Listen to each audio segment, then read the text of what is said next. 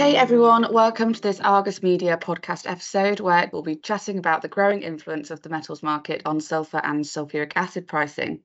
Demand from the metals mining sector is only expected to grow, while the fertilizer industry will remain the main import market for these products for some time. Demand from mines in Indonesia and Africa is already starting to disrupt prices occasionally, though. So let's discuss this in more detail. I am Bijso Kelly, the sulphur reporter for Argus Media, and with me today is Dion Ni, the senior reporter for Asian sulphuric acid and sulphur markets. So Dion, as the expert on sulphuric acid, shall we start with what is sulphur and or sulphuric acid used for in the mines? Why do metals buyers need the products, and why is demand growing? Thank you for having me, B. So, demand for both sulfur and sulfuric acid from the metal sector has certainly brought about more attention in the recent few years. I think more particularly due to stronger demand for nickel intermediates. These are used mainly to manufacture electric vehicle batteries. Well, it might be a bit technical from here, please bear with me. So, sulfuric acid is used in the high pressure acid leach process to separate nickel and cobalt from low grade laterite nickel ore. Mixed hydroxide precipitate, or more commonly known as MHP, is then produced, which is processed into battery-grade nickel sulfate. Now, several of these high-pressure acid leaching projects also consist of sulfur burners, which consume sulfur to produce sulfuric acid. Hence, I think there's often demand for both sulfur and sulfuric acid. So, going on to the more geographical side, which do you think are the main metals buying regions be? Demand for sulphur from northern Zambia and DRC is known as the Copper Belt region, and this demand from this region has firmed to 1.1 million tonnes a year. The DRC is becoming a major copper and cobalt producer. It's supported by the rising use of lithium-ion batteries in electric vehicles, which is supported by large investment from China. But the region isn't actually expected to import more sulphur than 1.1 million tonnes a year for the coming years, as growth is limited by logistical and ethical constraints, and there's a lack of investment. This has compared with no metals-based demand in the DRC prior to 2004. So there's been quite huge growth in the last sort of 15 years. Ultimately, growth in this region is going to be quite limited going forward. There's quite a lot of logistical hurdles and delays. Going on to the other regions, Indonesia is quite a huge buyer of sulphur and sulphuric acid. It already imports fertilizers. I think it imported 970,000 tonnes in 2021, but there is growing demand there on the nickel side. Nickel is expected to cause the biggest change in this region.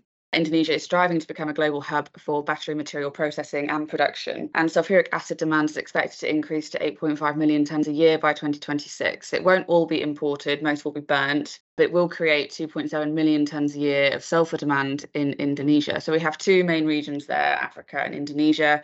But the most growth is expected to be seen in Indonesia, especially with the growth of demand for electric vehicles and batteries to be used in those. It's also supported by a lot of investment from China to try and increase their supply chains, as they're one of the larger cobalt and copper exporters, well, the refined versions. Dion, do you think you could tell us more about the actual buyers in Indonesia? I know you specialise in this region.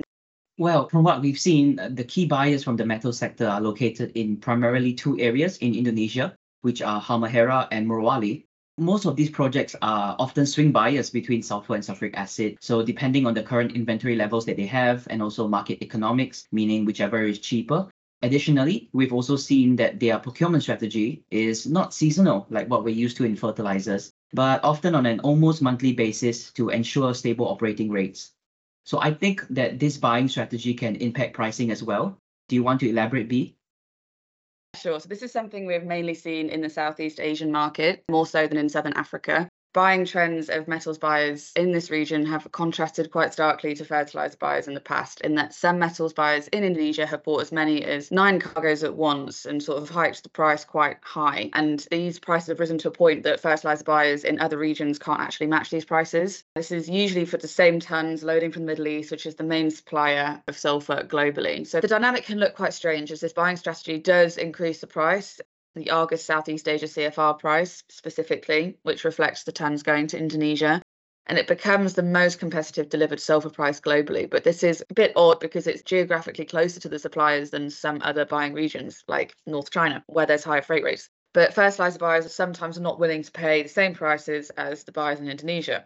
especially if it's off season. So it's quite an interesting dynamic that's evolving. It's become clear that buyers from the metals industry are working with completely different fundamentals and dynamics than the fertilizer buyers. And it'll be interesting to see how this dynamic plays out in the longer term, especially as demand from the metals sector is only expected to grow with the increase in demand for electric vehicles. Do you have anything to add on expectations going forward, Dion? Well, going forward, I think we believe that the key buyers in Indonesia are still adjusting their procurement strategy. So in 2022, we saw that buying was characterized by more spontaneous kind of buying, but then we've seen much more coordination this year, and in an effort to prevent price competition amongst the few firms that operate there. Overall, I think the buying activity this year has definitely caused several waves in a traditionally very seasonal market that is driven by fertilizer demand. But this seems to have become a new norm that most of us will have to live with, as Indonesia is likely to form a very consistent output for producers of both sulfur and sulphuric acid. However, we must also acknowledge that there is a possibility of more tons that might be agreed on contracts moving forward, as I think that some Indonesian buyers may instead prefer stability in import volumes over spot buying. Thank you very much for listening to this latest episode of Fertilizer Matters, an Argus Media podcast series. If you'd like to know more about the topic discussed today, we have a white paper coming up, so keep an eye out for that. For more information on our sulfur and sulphuric acid price reporting and outlook services, please visit our website, argusmedia.com/fertilizers. Thank you very much. Have a great week ahead.